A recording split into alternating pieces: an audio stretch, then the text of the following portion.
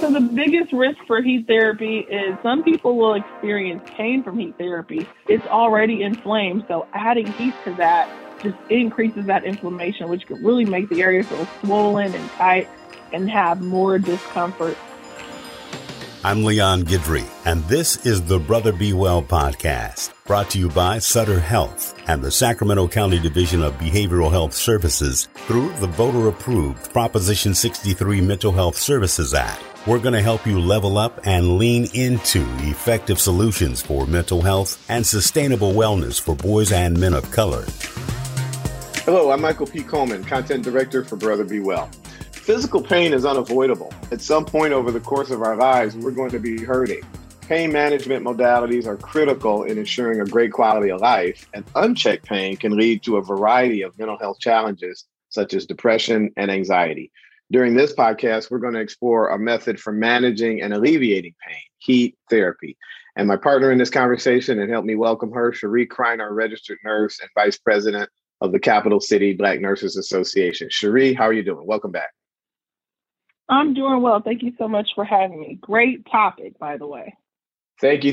Let's get right into it, Sheree, if you don't mind. Let's acknowledge first that there are a few types of pain which occur when something hurts, causing an uncomfortable or unpleasant feeling. The presence of pain, though, I think means something is wrong. So in my mind, Sheree, overall, that's a good thing. What do you think about that?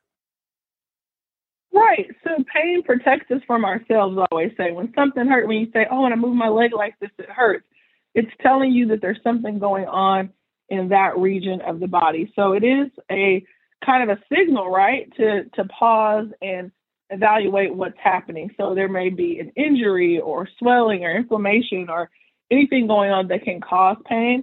But it's like our own little alert system to let us know that something's going on here. Be careful. Don't overdo it.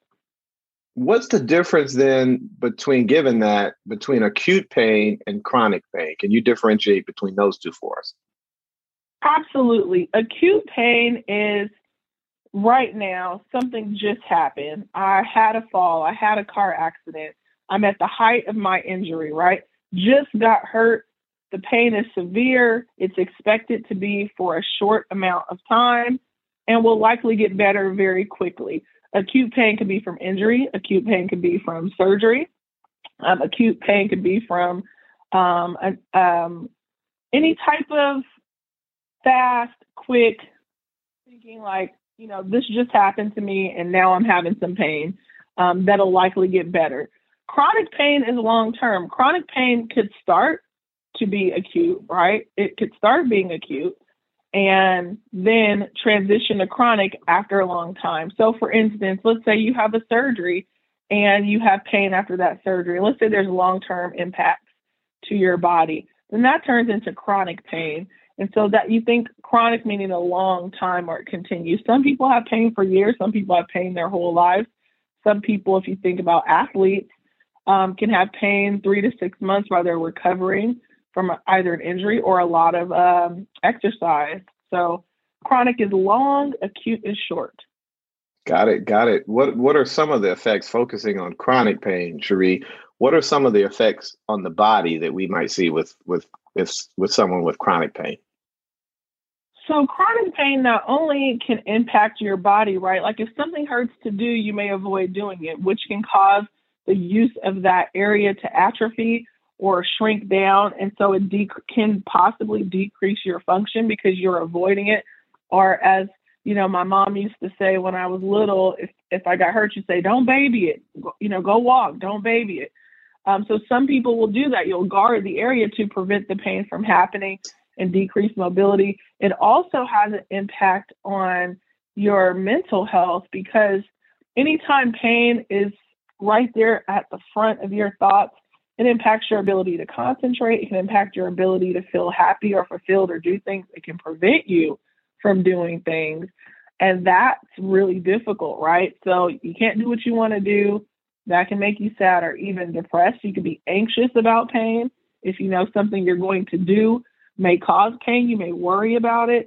So there's a mental and physical piece where that especially chronic pain comes into play because it's always there, tapping on your shoulder and interferes with every aspect of your life.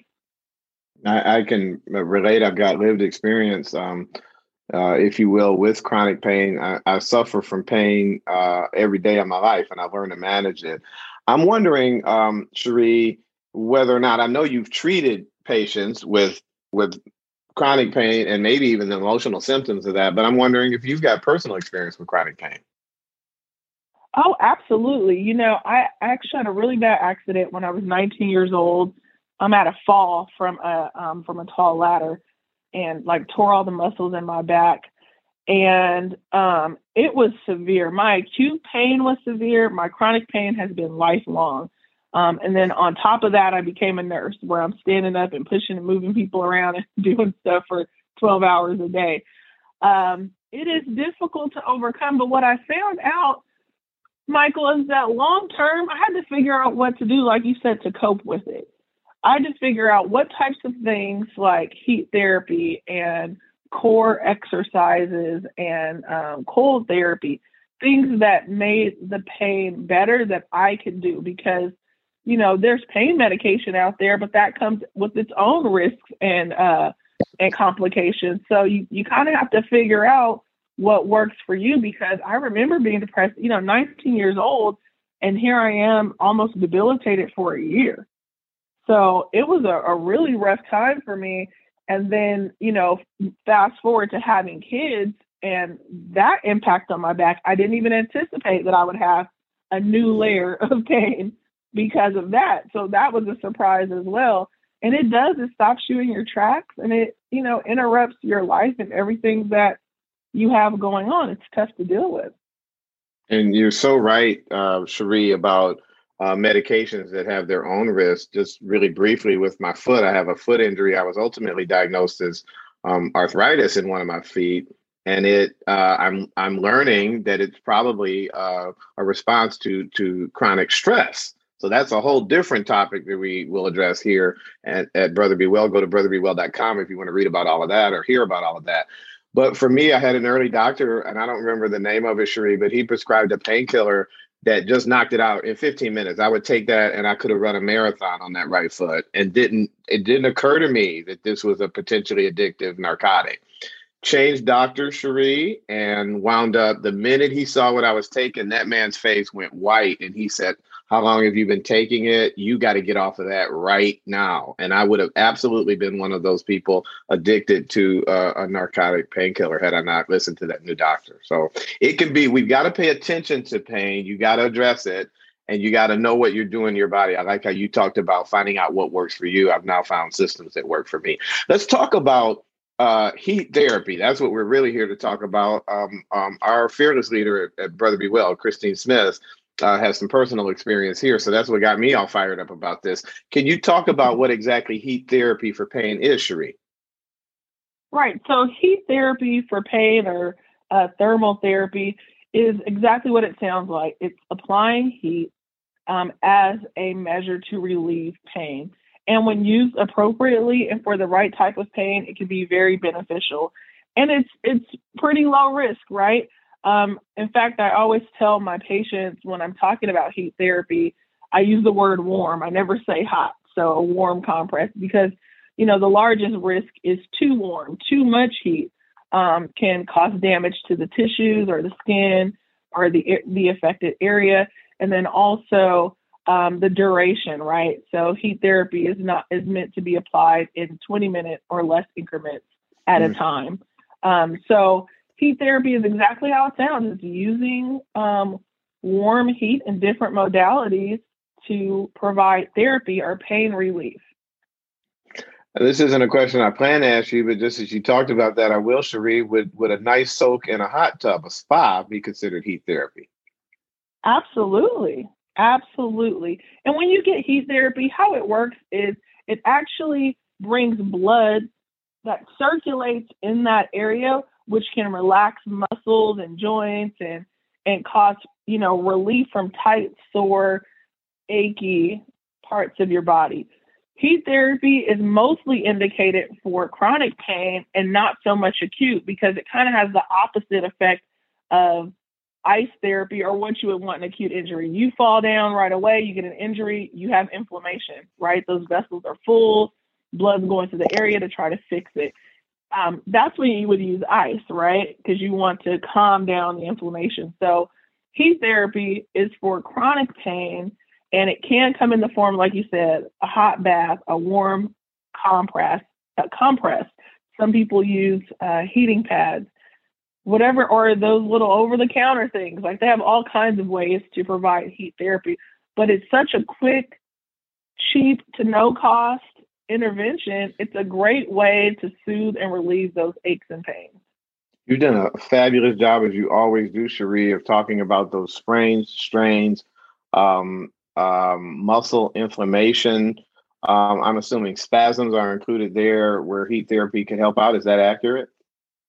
Absolutely. Absolutely. That then leads me to my next question. When shouldn't we use heat therapy? When's it not? You touched on a couple just now, but could you elaborate on the times we should absolutely not be applying heat to an area that hurts? Absolutely. Usually, heat therapy is not appropriate for acute pain or right at the onset of an injury. Heat therapy should not be used in areas where there's open skin, sores, wounds, things like that. You don't want to cause an issue to tissue that may already be compromised. And then especially like post-operatively, other than if indicated by your provider, so surgical openings, wounds, things like that, you want to make sure to avoid that. So acute pain, right in that immediate phase. Sometimes providers will suggest both, where you can alternate warm and cold, but it's because with acute pain, you don't want too much inflammation because you're trying to actually decrease inflammation at that phase of dealing with pain. So those are the times where you don't want to use heat therapy if the skin is compromised in that area, if there's a wound, if it's an acute right now injury.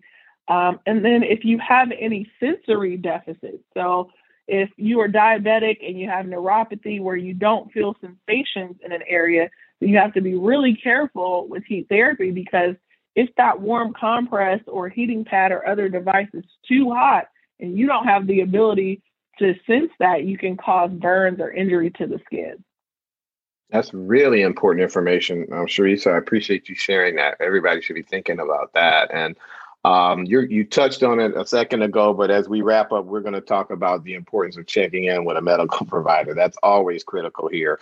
When we don't want anyone listening to listen to what we're saying and move forward with something without checking in with a doctor or their medical provider. We'll get to that one in a second. I think you touched on it already, Sheree, but I'm going to ask, what's the typical duration of a heat therapy pain management session? I think you said about 20 minutes, but I might have made that up. Did you just mention that? Yeah. Right.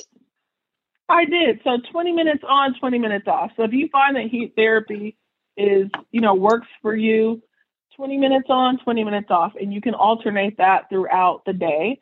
If that's helpful, you can take a hot bath. If you're sitting in there longer than 20 minutes, it's probably cooled off anyway. But if that's relaxing to you, because you are opening up those vessels, bringing blood to that area, you just want to be careful not to cause so much inflammation in the area that it starts to have, negative impacts or cause pain, right? So You want to just use it in moderation, but no longer than 20 minutes at a time, and then take a break for 20 minutes and you can go back in. I'm going to try based on what you said. Like with my foot, I learned that heat absolutely helps. Cold does not. So even in the winter months, when it gets a little cooler, I notice when I take my walks, I prefer to be on a bike in the cold weather because I don't have that pounding, that impact on the ground, no matter what kind of shoe I've got on. So you just got to pay attention to your body and see what works for you. But with regard to the soaking, I'm going to try that 20-minute soak and see how that goes when it really starts to flare up. Let's talk about, before we run out of time, and we never seem to have quite enough time, Sheree, when we're talking about one of these topics at Brother Be Well, let's talk about some convenient heat therapy tools. I've learned that microwavable neck or body warmers, for instance, I'm told that they're filled with, you can fill them with corn or rice. I was just scratching my head on this. They conform to the shape of the area that's impacted.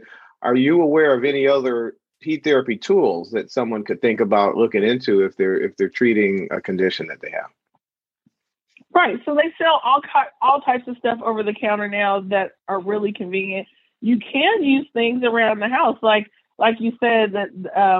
In fact, when people get injuries, you see on movies when they're using, the bag of peas for the black eye and things like that. But you can. So things that can hold the temperature that you're looking for, a towel that you can warm up in hot water or microwave for a couple of seconds and then put that towel into another, to have a barrier to keep the moisture away from the skin.